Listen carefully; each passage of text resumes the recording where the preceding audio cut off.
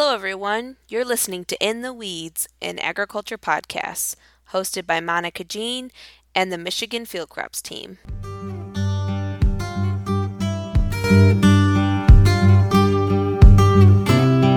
Hello, everyone, and thank you for joining us on the In the Weeds podcast with the Michigan Field Crops team. My name is Monica Jean, and I'm a field crops educator that covers the Saginaw Bay region. And I'm here today to interview Matt Gammons, a professor at MSU, about our carbon market craze that's currently happening. Of course, joined, since we're talking about financial stuff, is my co-host, Corey Clark. Corey, would you mind introducing yourself? Of course. I'm Corey Clark. I'm the Farm Business Management Educator in the Thumb. And Matt, thank you for coming on here. Do you mind introducing yourself? Yeah, thanks for having me. So my name is Matt Gammons, and I'm an assistant professor in agricultural food and resource economics at Michigan State, and also an extension economist. Really happy to be here. Thank you. Yes. And so we're going to go ahead and kick this off.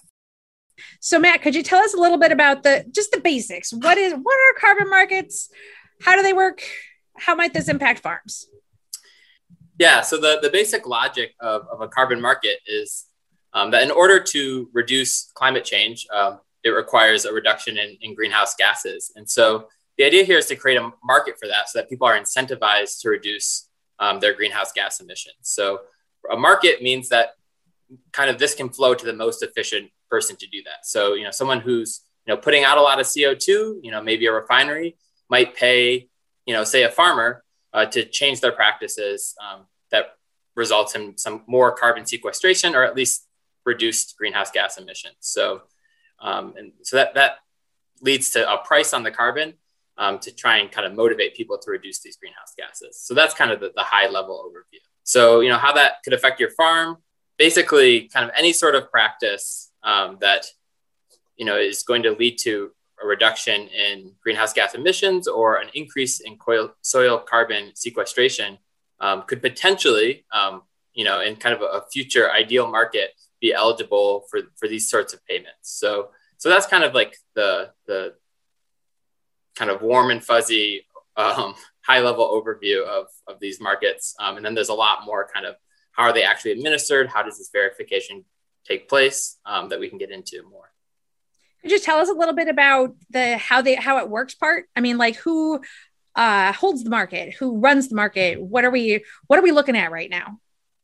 Yeah, so right now we're a little bit in the wild west of these carbon markets. There's not really one carbon market in the U.S. There's actually kind of a lot of different carbon markets, and I think I'll classify them into two categories. So one is the California cap and trade market. So they actually put a cap on carbon, and if you're kind of in California and emitting greenhouse gases, you need to go find offsets for that so that you have the permits to do that. And so that has led to kind of people doing programs to reduce their carbon emissions and getting carbon credits for that well outside of California. So, one example is a lot of the carbon credits in California were actually coming from Arkansas. So people were kind of doing projects there, often related to rice production, that led to carbon credits that they sold on the California exchange. So that's where you actually have a government kind of putting in a cap and then kind of realizing a price on carbon that comes from people, saying, I'm willing to pay this much for a credit while I'm willing to do this new program and then sell that credit to you for the same price. So that's kind of a government mandated market. And then there's also a voluntary market. And there's a lot of action here too, where you have private sector companies who kind of want to be carbon neutral, either, because they're motivated by just altruism, or probably more likely is this is important to the consumers that they serve.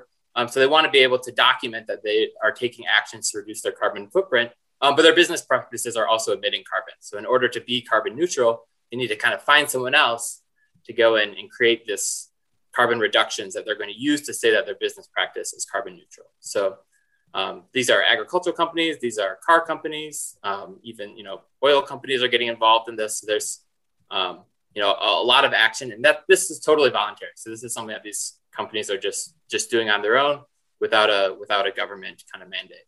And it ranges, like some of the companies might just handle that sustainability mission internally. but they may also use a third party to kind of be the facilitator from the farm to that business, and from that business to the business that's purchasing, right? They're the ones emitting and need the farms to credit them their carbon. And so that's where like a company like Indigo Ag, they're like that third party that brokers between the carbon emitting company and then the carbon sequestering farm. And it really is company specific. So you mentioned Indigo Ag.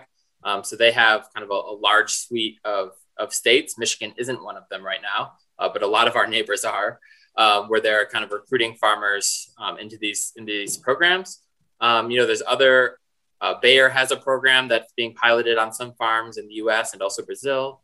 So there's a range of companies that are kind of trying to step in and be a broker in this marketplace, where they kind of match people who need these credits with people with the capacity to produce them. So of the farms, maybe you don't know them, but I'm just wanting to like kind of play out an example here.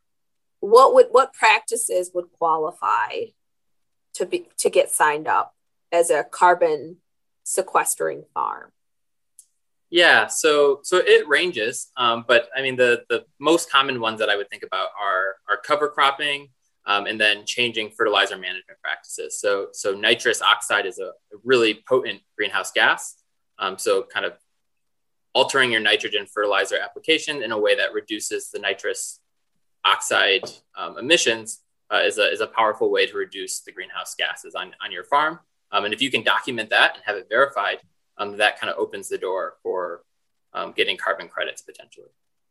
Do you have any idea how much carbon credits? Yeah, so I don't know kind of exactly kind of what practice maps to what amount of emissions. And that varies actually depending on your soil type and kind of other components of your farm. And it's not even agreed upon by experts sort of. There's no one hard and fast rule of, cover cropping equals X amount of carbons. This is like the sacred level. This is a topic of open debate, but it is true that kind of a lot of these practices, thinking about no-till, thinking about cover cropping, thinking about increasing crop rotation diversity, there's solid science there that these do reduce greenhouse gases. I think that the question is how much. One estimate I saw, and this is, it's going to depend on your farm. So, you take the numbers with a grain of salt, but adopting kind of a big portfolio of these practices, you're thinking about, maybe half a ton of carbon per acre.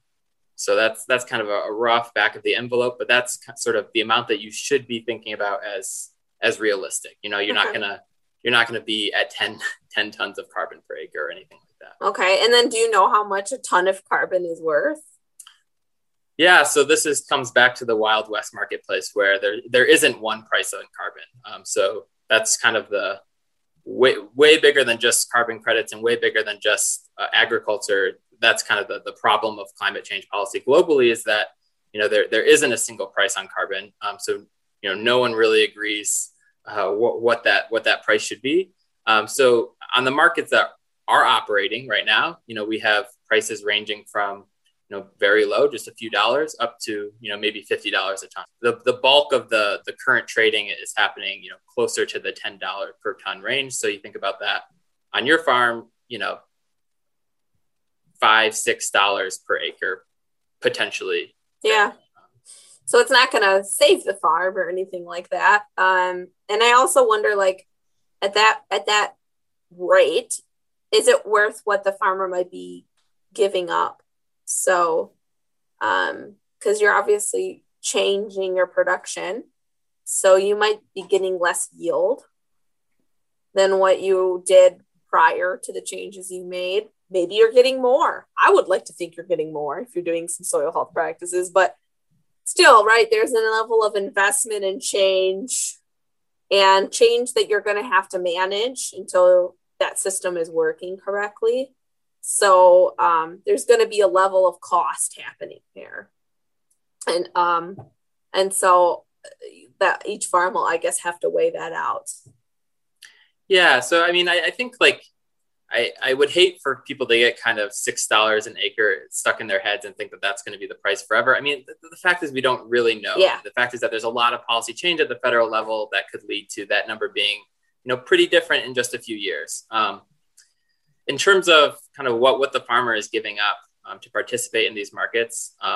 And yeah, I want to go back to the fact that these markets, aren't everywhere yet. So, they're still kind of in their infancy. But, what would be given up, I think the big one is flexibility. So kind of when you sign a contract to get involved in these markets, you're signing a contract that, I'm going to do practices X, Y, and Z so that I can get, some payment. And then, if you change your mind about what practices you want to do on your farm, it's kind of too bad. You signed a contract, agreeing to do this. So I think the big thing that you give up is flexibility, whether it increases costs or drives yields up or down. I think a lot of these practices are actually compatible with long-term yield improvements, especially thinking about cover cropping and rotation diversity. But, there's costs associated with it too. So how it actually pencils out on a profitability level is going to be farm specific for sure. And how long, what kind of length of investment, how long-term investment is involved for the farmers that might want to participate?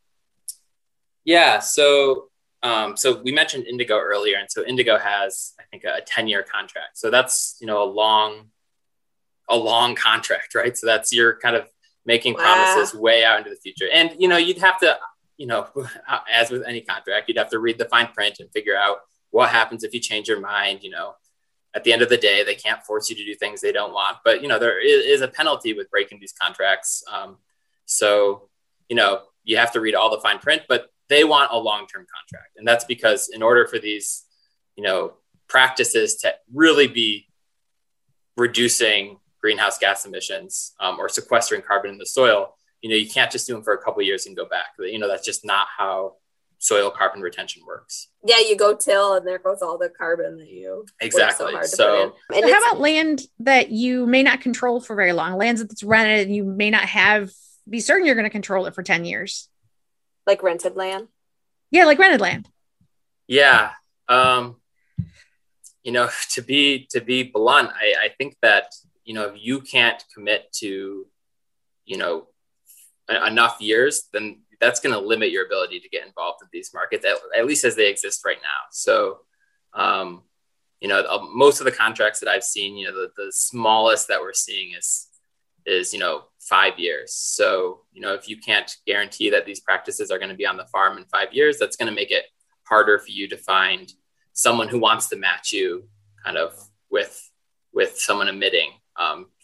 So going back to that broker, it's going to be hard to find a broker who's going to kind of want to deal with you in that case, I think. Sounds like you might have to change the contracts you use with, if you're renting, right? Maybe you could do longer term rental agreements too. Who's making the commitment? The renter or the landlord? Yeah, so Seattle-based company I was thinking of is called Nori, and it's another one of these kind of brokers effectively. And so they don't require kind of a commitment from the landowner. If you can show that you are the land manager and that you're making the decisions on the farm, you can enter one of these contracts. I would say it's good for everyone to be on the same page. If a landowner wants to be part of these markets, is this something they would like write into a rental contract? Right now there's stipulations in rental contracts in terms of what practices. So I don't see this as being any different, but I don't actually know that for sure. It seems to be an up and coming issue with rental agreements, because I hear more and more landowners wanting conservation practices on their land and not entirely sure how to pursue that. It would look like a long-term lease agreement with pretty well-defined practices. With the same farmer, right? Yes. So if you're going to sign that marriage, you might want to make sure you really like it, right? Because it's not a short-term, like Matt said, these contracts, the smallest ones are 5. And sounds like 10 could be even more normal. And if you're talking about wanting to adopt conservation practices to benefit your land, it's really about the same amount of length of time. So any of these conservation practices should not be something that's a short-term adoption that you're not going to see the benefit. And you're going to see a lot of pain involved in those first couple years. When you first start to climb that hill of adopting conservation practices, that's where you're going to see the most amount of expenditures, you're adapting to that new rotation. That's also where you might see a yield dip because maybe you haven't completely figured out the herbicide control you should be using with that cover crop. Or, you needed to purchase equipment to get that to work. And so you've got a new payment going on there. And so it could take a while to really start to see that benefit your pocketbook. And I would hate for people to get started on that path and it look really hard and then them turn back before they get to that 5-year checkpoint. And then really at 10 years is where you're going to see, especially for carbon sequestration, a change in your soil organic matter significant enough that it's actually counting towards a large amount of carbon, and also with carbon become more available nutrients. And so an impact to your nutrient management on the farm. Even outside of kind of the carbon credit sphere, I think that logic of a hill is a good metaphor, because I think that's how people have thought about kind of subsidizing these sort of practices. It's not that these practices are bad, so they're not super costly in the long term, so that we need to subsidize them. It's that there's a hill, and so kind of using a subsidy to get people over the hill, kind of to where they want to be, I think has been the logic. Have you seen? Are there any markets available in Michigan, or what you would say is an emerging market you would expect to see in the next year or so? So the American Carbon Registry has a not complete, an incomplete listing of kind of all of the carbon credit programs, especially ones that have been trying to sell those credits in California, but it includes some voluntary ones as well. And so in Michigan, you see kind of when you scroll through that registry, you see a lot of kind of forest carbon, and you do see, one agricultural, actually kind of near you, kind of in the Saginaw Bay area. That was a partnership between a nonprofit that was kind of paying for these practices. But in general, it's kind of a program here, a program there, maybe people who have gotten involved in pilot programs that potentially in the future might be scaled up. But I don't think we've seen kind of a large scale market for this that kind of anyone can jump into easily. It's still very program based. This is a slow growing thing. And I wonder if it's because there's not policy behind any of this yet. If that's kind of a missing puzzle piece that would really create more momentum. Is there any sense of where this is headed in this administration? Yes. Yeah. So there's, I don't have a crystal ball, but I will say that, there's definitely it's a priority for the Biden administration. I mean, he says it all the time. I think, here in Michigan, Debbie Stabenow, who's, a big player in federal ag policy, this is a priority for her. And so I think that there's, definitely energy around kind of a carbon markets in the ag space. I think that agriculture will play a prominent role in kind of whatever climate policy comes out of this administration. So, what would really generate, an active carbon market is if there was a carbon cap. I don't think that's going to happen. I think that's extremely unlikely to see in the near future. I could be wrong, but I think that what's much more likely is that we see federal policies sort of getting involved and in kind of creating a standard for verification. So, we have these voluntary marketplaces, and we have kind of lots of brokers who are willing to kind of wheel and deal in the middle. And I could easily see a federal policy kind of coming in and saying, here's the standards for how you map, practices on farm into an amount of carbon to then sell. So I see that as the most likely space for policy. So you see that like as a verification process, like with meat type thing, or something different? Yeah. So there's a bill right now, the Growing Climate Solutions Act, and what this bill, and this is a bipartisan bill, it has support from both parties. And what this bill would do if it became law is it would kind of authorize, more than authorize, it would sort of demand that the USDA kind of go out and essentially verify the verifiers. So it would create a list of verification companies or organizations that it says, these people, they're legit and they can verify carbon that you can then use and sell on a carbon market. So I think it would be a little different from MEEP in that it wouldn't be the government itself that's verifying. There would still be a private market, but the government would be essentially licensing the verifiers. Yes. Yeah. That's how I also have interpreted it. And I So think who decides how much carbon is part of any particular practice? Yeah. So we haven't talked too much about verification, and it's a really important step in this process is kind of how do you get from practices to, an amount of carbon. And we sort of jumped over one of the links. One of the key problems is that, you can't just go out and measure. The technology just isn't there to kind of go to a farm, measure 1 year, change your practices, come back, measure, and then take the difference. It just doesn't exist. So kind of what has risen up instead is using kind of scientifically calibrated models that say, in this location, on this soil type, this practice tends to, on average, lead to X amount of carbon sequestration or reduced emissions. And I'm always saying those in tandem because they sort of are the same thing, right? So if you reduce your emissions, that's kind of the same as increasing your sequestration from a climate change perspective, where what really matters is the amount of greenhouse gases in the atmosphere. So, and this is an area of active debate at universities among scientists is kind of what are the best models. And this is something, so Australia had a carbon cap and a carbon market, that was introduced about 10 years ago that they're sort of, revamping right now. And this is an open question there in terms of, how do we model this and what are the best models to use? And I think that science will continue to evolve.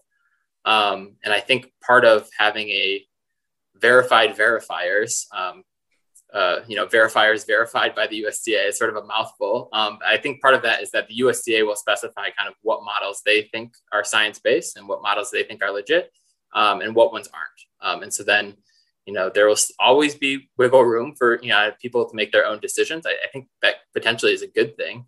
But there'll be some limits on what sort of models can count towards this marketplace and which can't. So is this really a great solution to climate change? And I mean, I sweat a little when people talk like ag is the silver bullet to climate change, right? Solving all of our problems. So what do you think, Matt?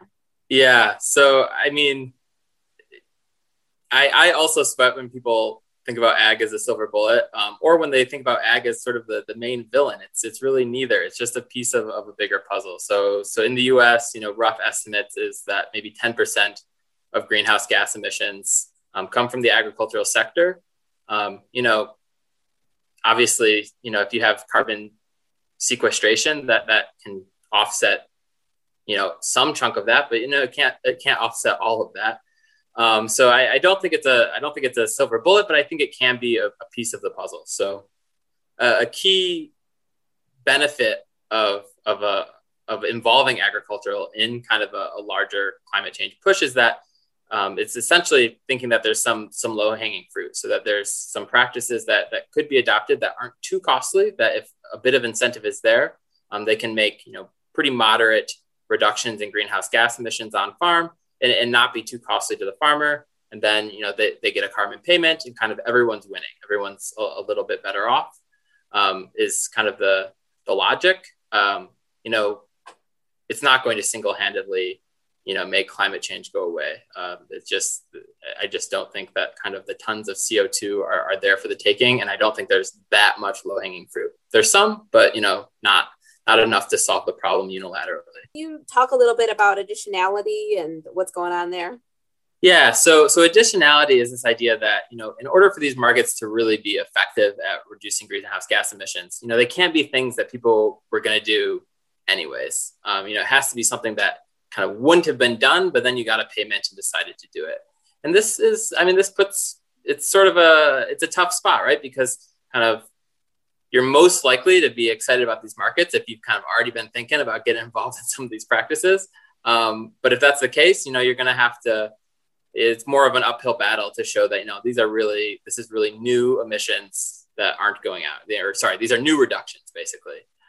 So there's, a bit of a tension there between kind of, farmers and the verifiers.